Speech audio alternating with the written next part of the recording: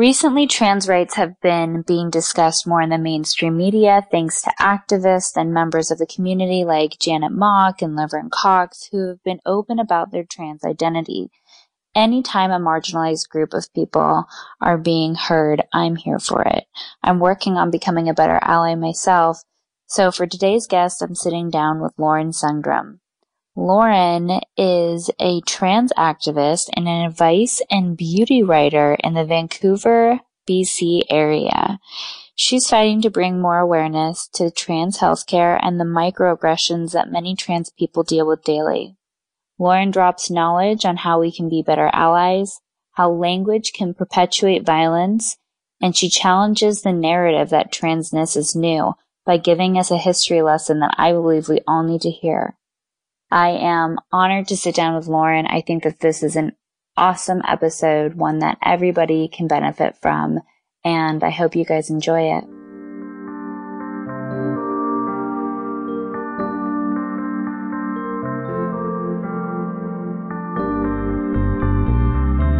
Hey, it's Alexis Haynes, and this is my podcast, Recovering from Reality. I guess I just want to start with your personal story, because that's how we kind of all become activists and become passionate about things. For sure. Is through our own experience. Mm-hmm. Absolutely.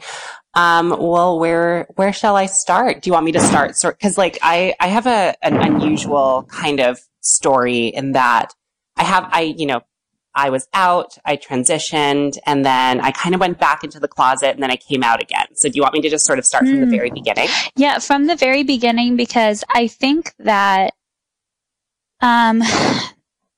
there's so many of us, myself included, even though I grew up in a coastal area, I had an uncle who was gay, who often dressed in drag. I was around, I was very... LGBTQ, it wasn't even like a question, like if that was like tolerated or accepted in my household, but I've never had a relationship or a friendship with a trans person. I am unfamiliar, and that's why I really want to have, people come on the podcast is sometimes I need to be educated about like what this process looks like. And so for me, my 3-year-old who refers to herself as a boy, I'm like, okay, I'm all about it. But like, I don't have the knowledge, you know what I mean? And I want to know like what that felt like for you and, kind of how you knew and how it went with your parents and all of these things. I think it's, totally. And, I just want to say that it's so fantastic to hear you say that even though your daughter is sort of showing these signs of maybe not entirely conforming to her assigned sex at birth, that you're okay with that and you're just letting her express herself. And that's honestly the best thing a parent can possibly do for a child that doesn't conform to standard gender norms. So just wanted to say kudos to you for that. And, it's probably unlikely that she'll grow up to be trans, but, just let her express herself. She's a kid. Even now, Miley Cyrus talks about being gender fluid and gender neutral. And, I can remember phases in my life where I wanted to dress like a boy and be a boy. And these things are it's just part of, I feel like, the human experience if we're just really fully allowing ourselves to express ourselves. That sometimes Absolutely. We feel more feminine and sometimes we feel more masculine, and that's okay. Absolutely. And then if it comes to a point where you're like, you know what, I know that I am a boy or I know I am a girl, and it's the opposite of the binary gender that you were assigned, and you want to go to a different binary gender. And when I say binary gender, I mean, there's less fluidity there. You're like, say you were assigned, like myself, I was assigned male at birth, but I am a woman. And so I was, that's a binary gender identity. And so that's okay as well. So, there's all this, gender is definitely on a spectrum, and wherever you fall on that spectrum, should be totally okay. And there's this weird fear out there right now that it's somehow going to destroy the sanctity of society. And we just really need to get past that idea. So basically growing up, I always showed, I expressed my gender femininely. It was, kind of just par for the course. My parents were kind of like, oh, like, cause, you know, they were using male pronouns at the time with me. Oh, he's just gay. It's fine. Like they were already fine with that. And this was sort of, you know, in the early 90s and they were open-minded enough to be totally cool with that. Both of my mom's sisters are gay. It was like nothing that was, out of the ordinary for them. So, you know, fast forward to me being age, 16, and I, you know, had been doing some research online about trans issues and the mechanics of transitioning for a while. And I finally just said to my mom, I think this is who I am. And she was shocked. She hadn't had much experience, you know, with trans people in her lifetime. I don't think she'd even met a trans person at that point.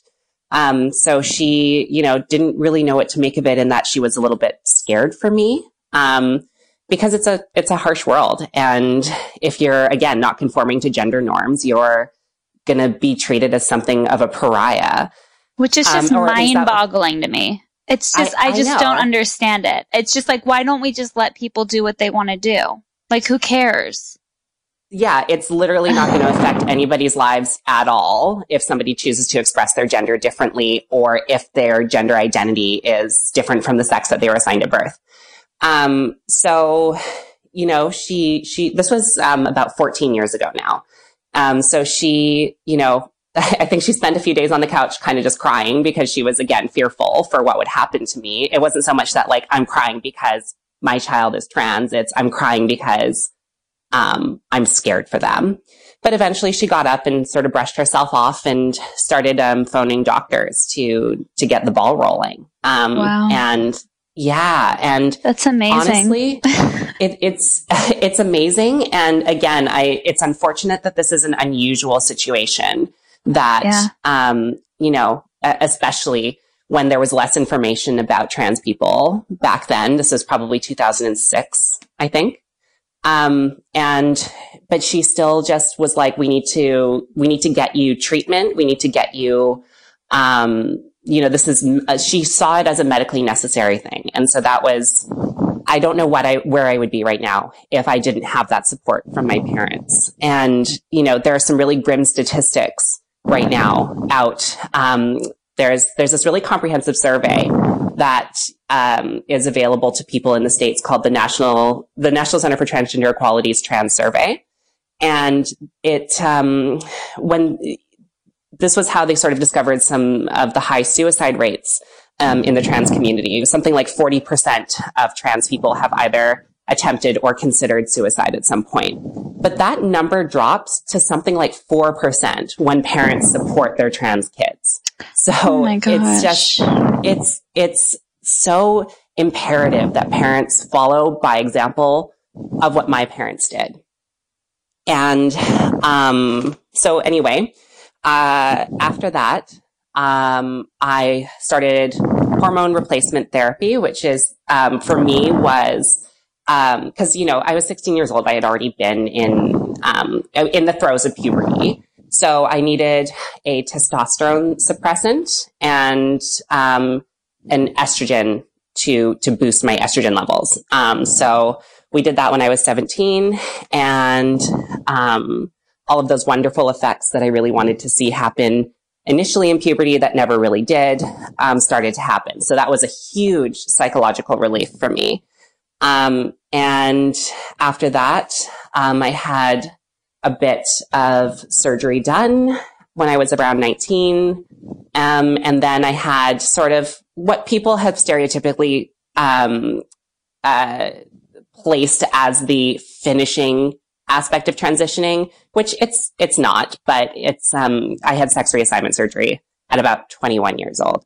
But, you know, that it's kind of problematic because everybody's like, oh, the surgery, are you getting the surgery? And transitions are sort of centered around this idea that you have to have sex reassignment surgery in order to be considered valid, and that's totally not true. And a lot of people choose not to get it. And yeah, that's what I was. When I was talking to my husband's a big fan of yours. When I was talking to my husband about it, he goes, "Yeah, a lot of people are like they're opting not to have the surgery now, just because of the."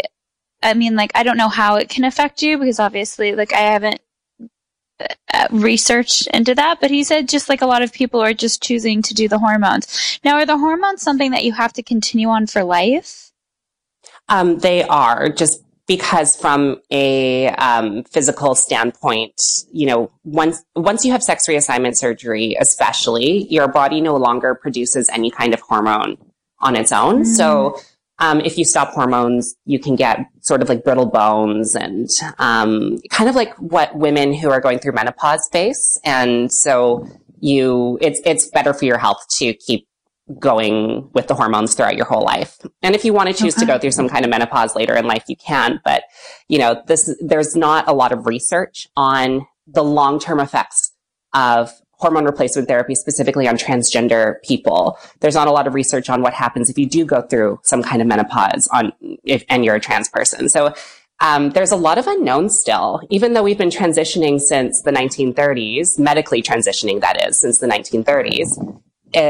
There's still been no long-term studies on the health effects of these things. And that's really something we need to be advocating for, because I kind of want to know what's going to happen to me, you know? Yeah. I had no idea that transitioning medically had been going on for that long. So, have you heard of the film The Danish Girl? I haven't.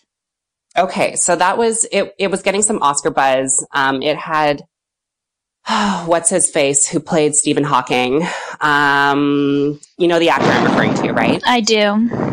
Okay. So anyway, he played the first trans woman who was known to medically transition. Now, let me, and that's what The Danish Girl is about, but let me just back up for a little bit.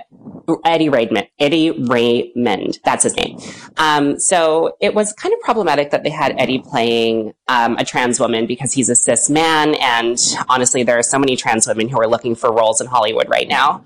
But nonetheless, this movie came out and detailed the life of Lily Eld, who was this Danish woman who was the first person to undergo what we know today to be sex reassignment surgery. Unfortunately, she ended up passing away on her second surgery, I believe. But she has gone down in history as the first person to do this. And so, you know, from there, things only improved. And then the United States got their first dose of this when a woman named Christine Jorgensen transitioned and was thrown into the public spotlight in the 50s. So, you know, we've been around forever, and there's all these people who are saying, you know, this is a trend, this is a new thing. No, it's just becoming more accepted, and more people are feeling empowered to come out now, which is a fabulous thing. And again, like we were mentioning earlier, people are seeing this as a negative thing. And it blows my mind that this is how society can react, especially when I've been very lucky to exist in this bubble of support from my family. Even my grandparents didn't bat an eyelash because and they were in their late 80s at the time. They've never missed a beat with my pronouns, with my name, nothing. And that was all because they were, you know, they saw something in me when I was little that was, you know, non-conforming. And so they were like, this totally makes sense. You start your hormones, you go through with both of your surgeries, and then you had said that you kind of went back into the closet, or you... Yeah. So, you know, again, there was a lot of, at the time, there weren't a whole lot of role models that were really in the public spotlight that were saying, like, it's okay to be trans. And so, you know, as part of this sort of fear that I had in my head of like, what will happen to me if I'm out on a broader scale, I decided to kind of, you know, fly under the radar whenever I could, in life. And so, after I had my sex reassignment surgery, I actually ended up traveling overseas for modeling. So I went to Istanbul and Beijing. Those are the two overseas markets that I ended up going to for a few months at a time each. And it was in these places where nobody had known me previously. And it was an incredibly liberating experience to be able to do that. And so I sort of continued to not be publicly out even after that, just because, I don't know. I had gone in too deep in some cases with some friendships, with some relationships that I just didn't feel comfortable coming out, which is just really too bad. I feel kind of like I've wasted some of those years and I could have made an impact earlier. But nonetheless, no regrets. It's fine. We all go down the path that we're meant to go down. But finally, I got to a place in my life where I was really comfortable in my career, and I was working I currently still am working for a company that's super pro LGBTQ and super liberal. I'm in a really solid relationship. And my partner's family all is very supportive. So I was kind of like, there's no reason for me not to come out at this point. And so I just decided to, post it on all of my social media and see what happens. And I've been getting some, attention because of it. And so it's been really cool that I've been able to, talk about some really pressing trans issues. Honestly, because I feel like it's because I have privileges and people come to my page because of those privileges. I'm traditionally pretty. I am, in my photos, I look cis. And do you know what cis means? Should I give a little rundown of what that means? You can. I'm familiar with all of the terminology, but I think it's important for people. Like, I want this episode to be an educational experience for people and for people to kind of open their eyes to, what kind of started this was, so my husband and his friend, both from Vancouver. I didn't know that. That's cool. Yeah, my husband's from Vancouver, from West Van, and we're actually I grew up in West Van. That's hilarious. We're heading there end of June. But back on track. So Vancouver, it's like almost like everybody knows everybody. It seems like, yes. It's like, oh, this, you know what I mean? Like, especially if you're in the same kind of age range. And so, yes. My husband's much older than you are, but, okay. But his friend isn't. So his friend pulled up this picture and he was like, do you think she's pretty? And Evan said, I think she's gorgeous. And he said, she used to be male. And and he was like, would you, and then they started the conversation of, would you ever be in a relationship with a trans woman?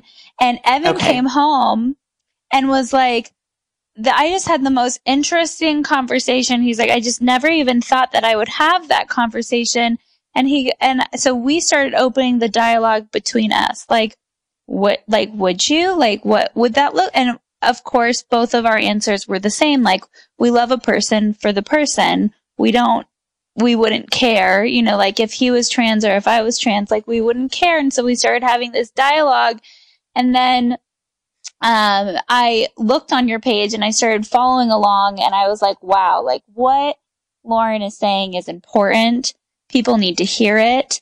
And we need to be open. Well, so many people would have shut down and not been willing to like have that dialogue with their spouse or with their friends or, you know what I mean? Can we pause for a little bit and talk about sort of why the would you date this girl narrative is a little problematic? Is that okay? Oh, yeah, absolutely. Absolutely. Okay, cool.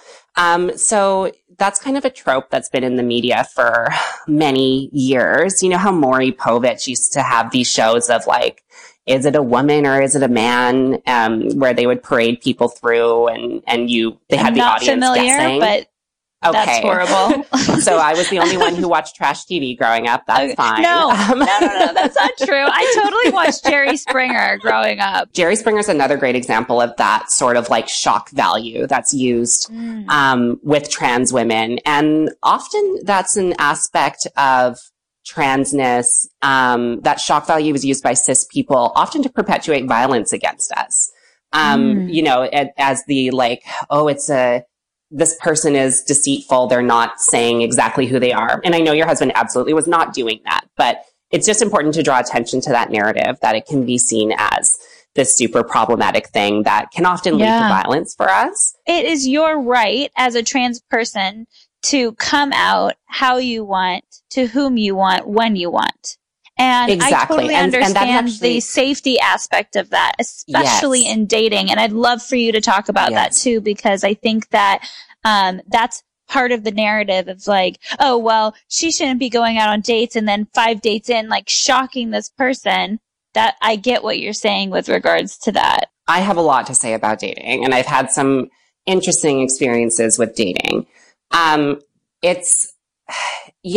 that sort of narrative that the media perpetuates of trans women tricking, and I am using that in air quotes, you can't see me right now, but tricking straight men into dating them is just so false and dangerous. But that's a trope that has followed me throughout my dating life. And there's always this, a constant conversation of when is the right time to tell a guy when you start dating him. And there's no right answer to that because every guy will have a different reaction to you as a trans woman. And some are like, well, I would like to know that before I even go on a date with you. Some are like, well, you know, it's whenever you feel comfortable. But the reality is that trans women face a lot of violence, especially Black trans women. Exactly. And so this is a conversation that I was having very recently. It's my belief that it's in a trans woman's best interest because we live in a really, may I swear? Oh, of course. We live in a really fucked up world right now where violence against trans women it's almost normalized. And so it's in a trans woman's best interest to tell a guy before, if she's using an online dating platform, tell him before you even go on a date with him. Or if you've met him in public, make sure you're in a good crowded area and tell him there. Because your life isn't worth, potentially being in danger. It's just not. And I've done so many stupid things when I was younger, where I, didn't tell dudes. I even, had sex with some dudes and didn't tell them. And that's something that, I only regret because that could have turned out very differently than it did. And again, I have white privilege on my side because I am a white trans woman and I face less violence than a Black trans woman does. There have been 9 Black trans women who have been murdered so far in 2019.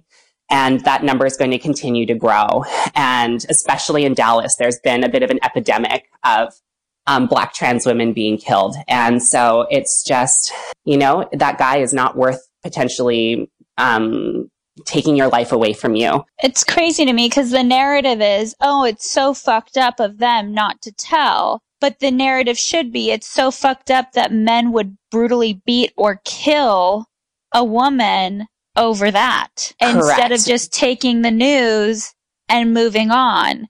You know what I mean? Like that would incite such anger and such violence. I mean, obviously there's so much racism and so much just horrendous stuff going on right now. But oftentimes women and then men of color are made to be out to be these horrible, horrendous people, but we don't ever focus on the white men, you know what I mean? Or upper class men who are actually raping us and actually killing us and all of the horrendous stuff that they're doing. That narrative it always gets washed away. And especially even with the shootings out here in the States, it's just like, it's always like, oh, he was mentally ill or, oh, this. It's like, oh no, he was just like a white man with like toxic masculinity that all of a sudden thought the idea that he wanted to go shoot up like a synagogue, or a school or whatever it might be. And those kinds of media narratives continue to allow cis het. So by and I never explained what cisgender was. Cisgender just means non-trans. It just means non-transgender. So you're cisgender, I'm transgender.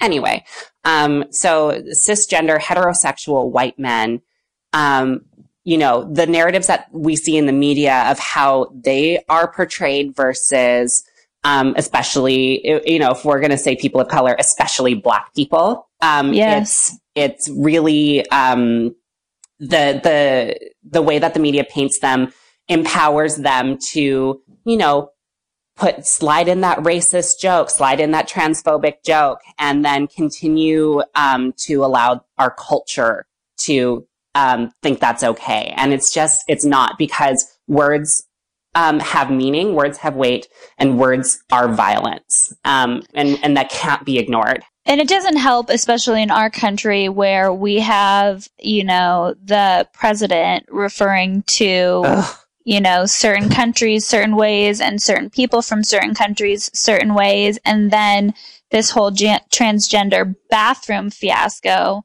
which is just absolutely absurd.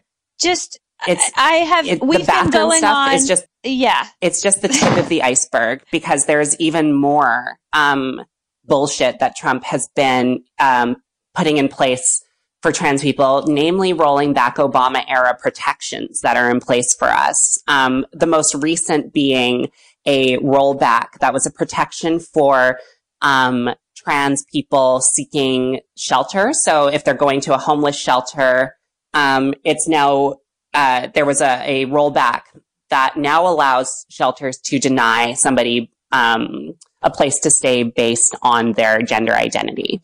And it's so hard for trans women, especially because I was reading this one Black trans woman talking about her experience with trying to access a homeless shelter when she was homeless. She's now actually an editor for Out magazine.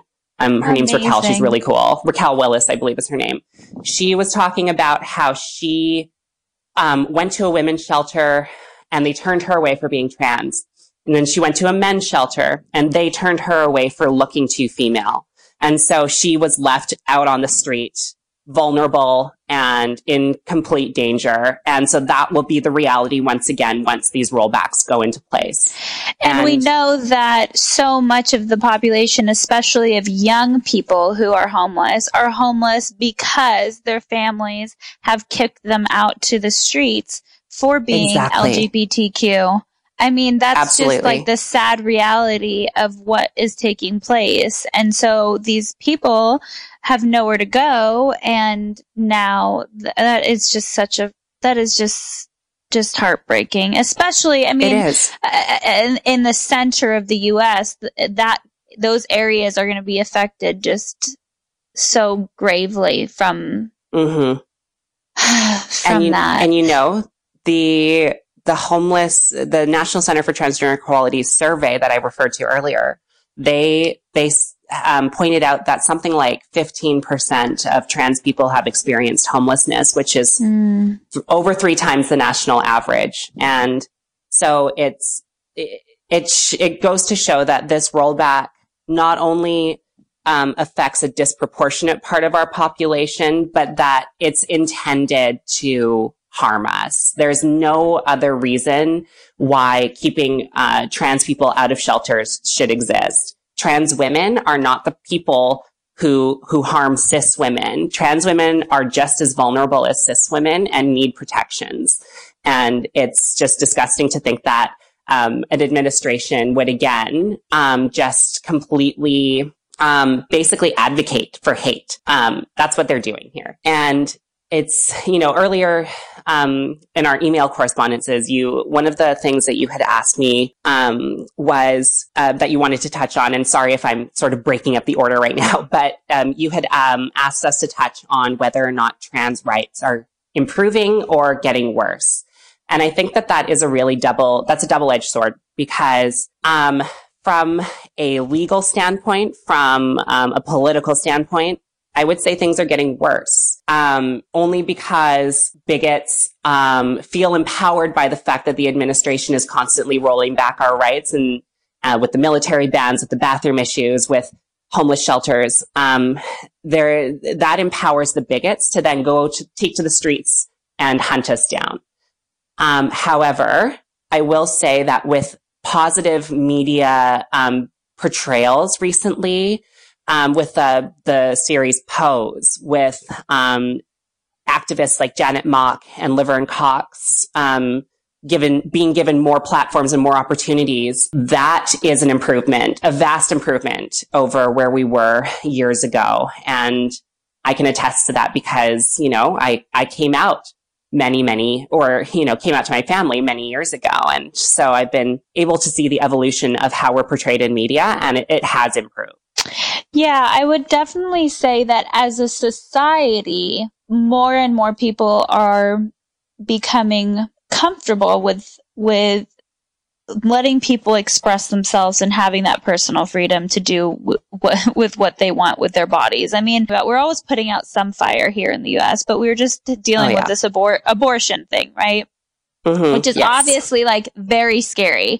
And, but when I was actually looking at like the numbers of people that support this, it is a very small portion of people who are actually like this closed-minded and this, you know what I mean? Like there are people, I think there's a lot of people who maybe don't have a lot of knowledge about these issues, which is why I wanted to have you on the podcast and for me to grow my own knowledge about what trans people are and the issues that they're dealing with and how we can become better allies. I think that there's more people who know a lot. I think there's more people who are willing to learn. I think that societally we're moving into a place that is much more progressive than where we were even 10 years ago.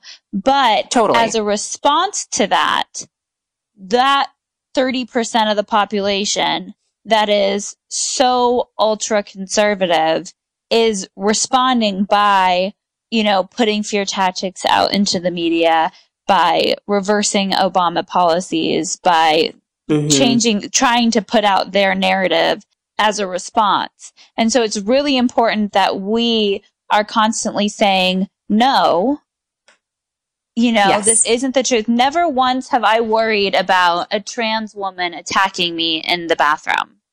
I'm far more worried it doesn't happen. It doesn't happen. I've never once even thought about that. I have, however, worried about a cis white male following me into the bathroom or following me to my car or hiding in my back seat or sneaking into my back seat when I'm putting gas in my car or whatever, because the reality is that's what's happening. Absolutely. So, and you can't deny the rights of an entire group of people over what ifs. And so the what ifs that I've heard as far as the bathroom thing goes is, well, if we start allowing trans women to use the women's bathroom, which by the way, we've been using women's facilities for as long as we've existed and nobody's ever had a problem. So, you know, and we have stalls, by the way, people. It's like, it's not like everybody's, you know what I mean? It's not like a men's restroom. I'm far more concerned about the trans men that are using men's restrooms and, you know, the safety of that situation because of other men, cis men in the bathrooms and their reactions. Well, but you know, trans men also have the option to use a stall. So there's privacy options all around. And so frankly, whatever is in somebody's pants when they're using that washroom is none of your business. And they don't want to show you.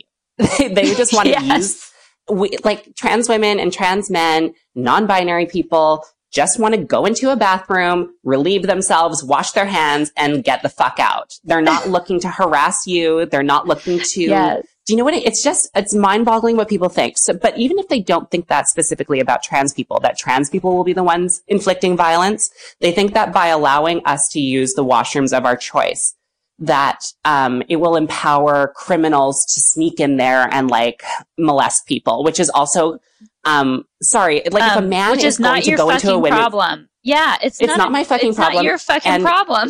And I'm sorry, but if a man is going into a woman's washroom to commit a crime, he's not going to do that because a new law came into effect. He's going to do that regardless. Do you know what I mean? Like he's not going to be like, oh, it's legally sanctioned now because A, it's not.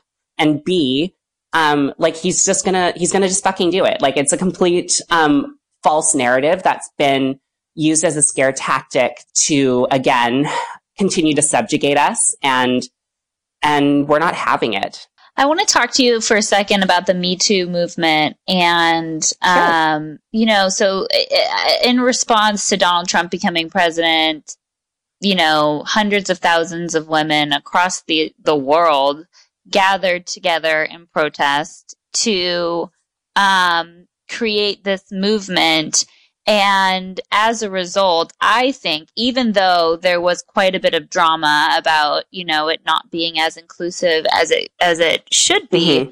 I think mm-hmm. that sparked even more healthy dialogue. Yeah, it absolutely did spark some healthy dialogue around even what constitutes a woman, in terms mm-hmm. of like physical requirements, because there was a lot of, this pussy grabs back, or the little pussy hats, or hands off my uterus, which are all relevant, sayings, and it's fine. But at the same time, it's kind of like, why are we centering what a woman is around our physical structures when not every woman has a uterus and not every woman has a vagina? And so I think that was kind of some of the complaints from a trans side of it, and even maybe a woman who's had a hysterectomy, or there are also intersex women who are born without uteruses, and born with XY chromosomes, who externally appear to be totally female. It's there's so many variables and spectrums of sex and gender identity that it is important to consider being as inclusive as you possibly can be. So I'm obviously white, female, upper mm-hmm. middle class. I wasn't always mm-hmm. upper middle class. I actually grew up on food stamps for a good portion. But mm-hmm. but I would say that I'm like a very compassionate person, and through my addiction and coming out of my addiction, I've sat down, and as a counselor, sat down with people from all different walks of life. And when the talk about privilege started happening, I had no problem with it. Like it was very clear to me, like the privileges that I do have. Like it wasn't hard for me it wasn't like a hard pill for me to swallow. Like I think that teaching people about proper pronouns, and teaching people about LGBTQ issues, and helping people to learn is the way that we're going to grow, is the way that we're going to, gain allies, is the way that we're going to kind of unify. And so, I just was noticing a lot of really intense emotion when somebody was referred to in the wrong way. And it actually happened to me personally too. And someone jumped down my throat, like, I was like, holy shit, like 15 steps back from making that mistake. And I was obviously, thankfully, like aware enough to go, I'm so sorry. It was not my intention to hurt you. It's all in how we respond to being called out for saying the wrong thing. I think mm-hmm. that a lot of people we don't want to think of ourselves as being problematic, but everybody, I don't care who you are, is problematic in some way, and has had to correct their behavior in one way or another. It's how you receive that feedback that is important. And if you say, wow, I fucked up, I will do better, that's the best response that you can possibly have to somebody who belongs to a minority group and is saying, you've expressed this sentiment to me. This is violent. This is terrible. Please do better. The best thing that anybody can do who's in a position of privilege can do is just say, like, I will do better. It's just about listening. And I think that's what a lot of people miss the point, because we all get defensive, when we're called out for being problematic. But, there's no shame in saying I was wrong, and I will strive to be better. You know what I mean? And I think a lot of people get like really wrapped up in like the pain wars. Like, you know what I'm I more mean? oppressed than you. And, and, you know, so even though, as a white woman, I've experienced like a lot of adversity, right? Like I've almost died during childbirth. I've, been raped. I've been sexually abused when I was a child. I've been beaten by men before. I've had all of these experiences, right? That like weren't, you know, so like when people hear the word privilege, they often go, I am not privileged. I am absolutely not privileged. But all we're talking about is that as a whole, when we look at statistics about how many Black women are dying versus white women, it's at a far higher rate than white women are, and incarceration rates the same. And it's totally okay. Totally, it's totally okay to also say like, I have experienced these hardships, but I have never been oppressed for being white. I've never been oppressed for being cis. I've never been oppressed for being straight. That's okay to recognize. Yes, you grew up poor. Yes, you had a really tough time, like you almost died in childbirth. Those are all things that shape who you are and have been traumatic experiences. And certainly you probably were oppressed for being poor growing up. It's not, it's totally okay to say that, but it's also okay to recognize that you weren't oppressed for your race. You know what I mean? These are all different intersections that need to be considered. Like I have never been oppressed in my life for being white, and it will never happen. I have been oppressed for being trans. And so you can only imagine once those intersections cross, once you're a Black trans woman, all of the different things that you could possibly be oppressed for. And you most certainly will be oppressed for in your lifetime. So it's just, we need to consider intersections. And this is why intersectional feminism is so important, because we need to be putting our most vulnerable members of, most vulnerable women forward. And that includes Black trans women. You know, if your activism, if your feminism isn't placing, both Black, trans, and cis women forward, ahead of yourself, you are not participating in feminism We'll never properly. move anywhere. We'll never move anywhere because the reality is until we even just acknowledge, first of all, I feel like one of the benefits of Trump was that we could finally all acknowledge that racism is still like alive and well. I feel like there was like a huge part. I mean, it was kind of shocking to me the amount of people who were just so unaware of the fact of the ways that racism are still taking place across the world, but especially in the U.S. and the ways that we use legislation to oppress people. And that is maybe the only blessing of this presidency, is that people are kind of having these challenging conversations, like I said. And so the Me Too movement, there was some backlash after, you know, and I think that, some people got offended by some of the things that were being said, but there are important things that needed to be said. The goal is to evolve, right? We're all here to evolve. We're all here to grow. And hopefully this podcast is a platform for people to do just that. I want to talk to you for a second about relationships, because I think that's, you did a Q&A with your partner a few weeks ago on your Instagram about your relationship and what that looks like. And I think people would want to know, like, what relationships look like after you transition, and what your dating life has kind of looked like. Yeah, well, it's been an interesting experience.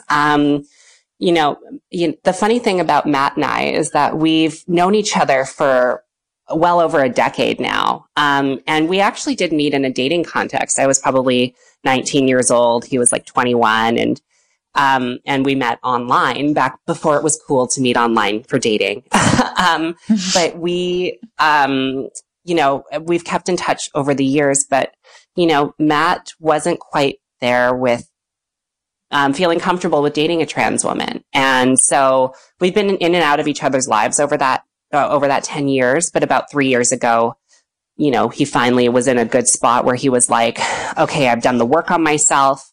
I'm in a better place emotionally. I'm feeling more comfortable in who I am. I feel like I'm ready to do this. And I happen to be single. And so, we gave it a shot and now we're engaged. So it kind of worked out. Congratulations. But thank you. But it's, the journey that Matt went on, through self-discovery and through, undoing problematic thought processes is, symptomatic of how we treat men who date trans women, because there is men are so scared that if they date a trans woman, they're going to be viewed as lesser by society. They're going to be,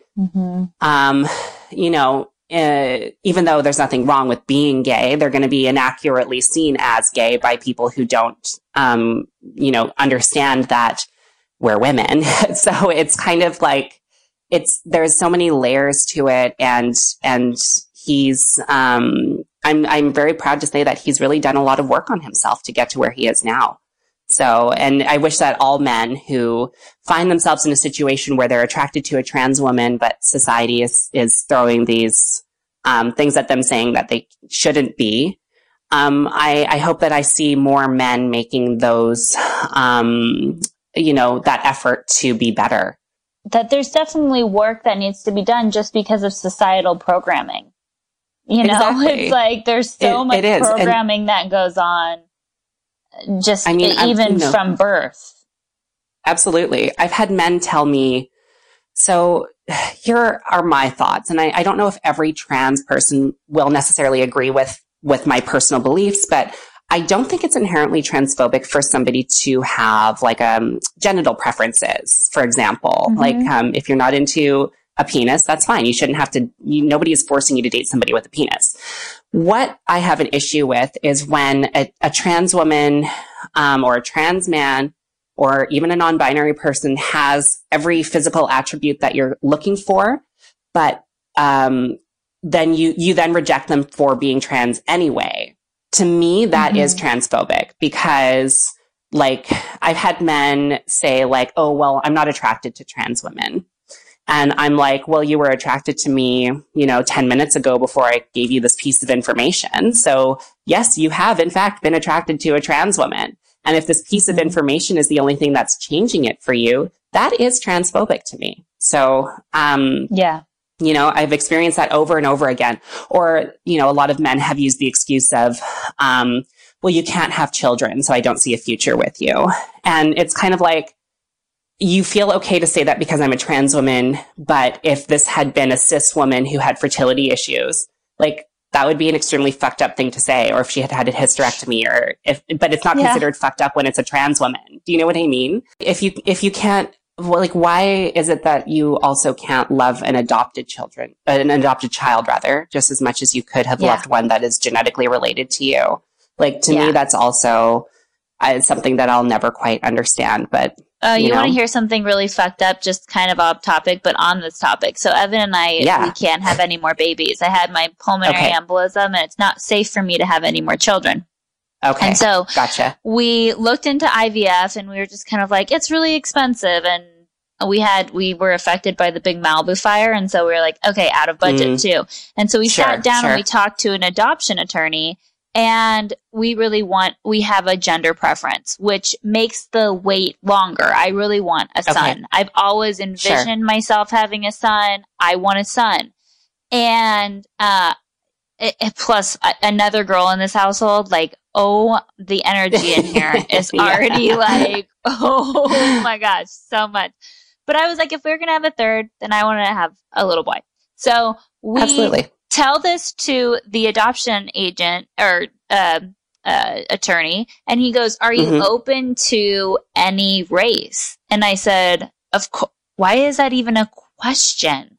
And he goes, you would be surprised. He goes, the vast majority of people who adopt are Caucasian, and the vast majority of people who adopt only want Caucasian children. And it broke my heart. He was like, but it's good news for you because you won't have to wait 2 years to get a baby. And I was like, It's like you're willing to wait just so that you have a white baby? A white baby? Like what? The kid's not going to look like you anyways. It's not going to look like you. It's not your genetic child. I would love any baby. Like, I just want to have a baby. Like, that was like shock. That experience, I was just like, and if that's not a perfect example of racism, then I don't know what is. Like, where you're so against having a Latino baby or an African American baby. Like, totally.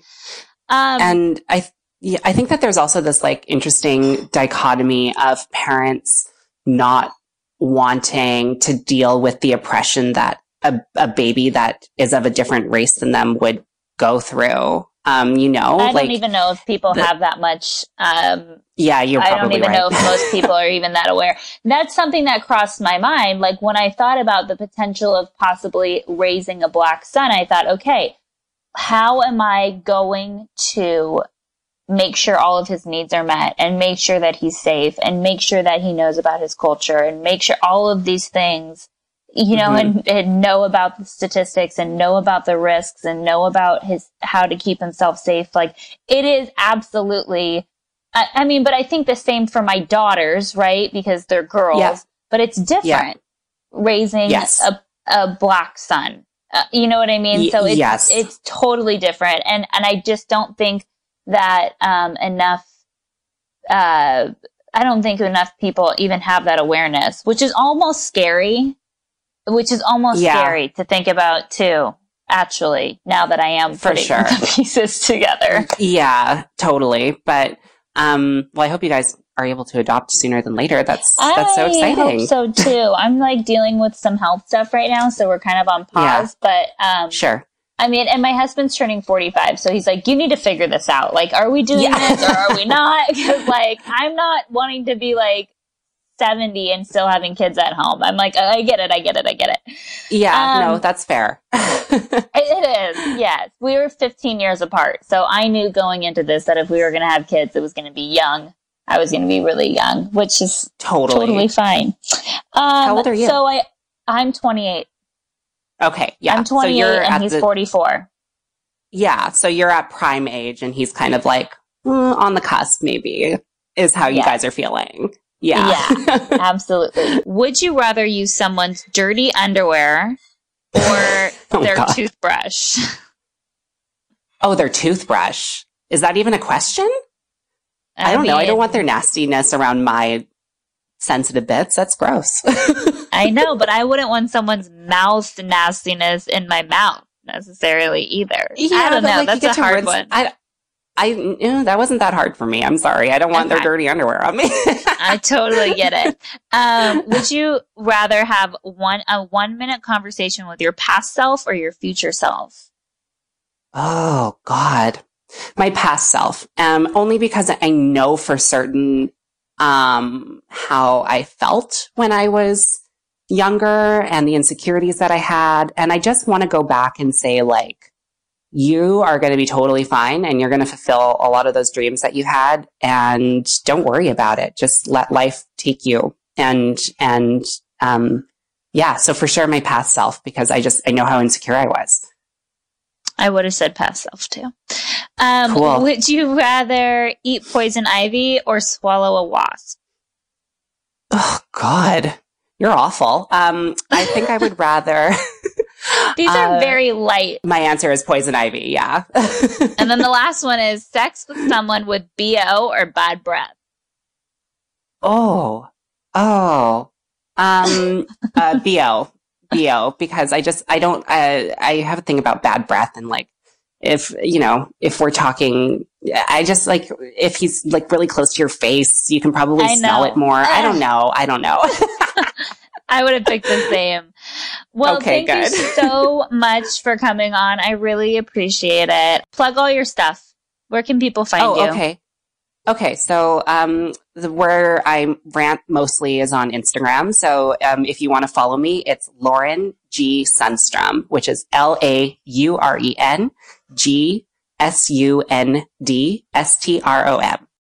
This week's affirmation is, I open my heart and sing the joys of love. And so it is.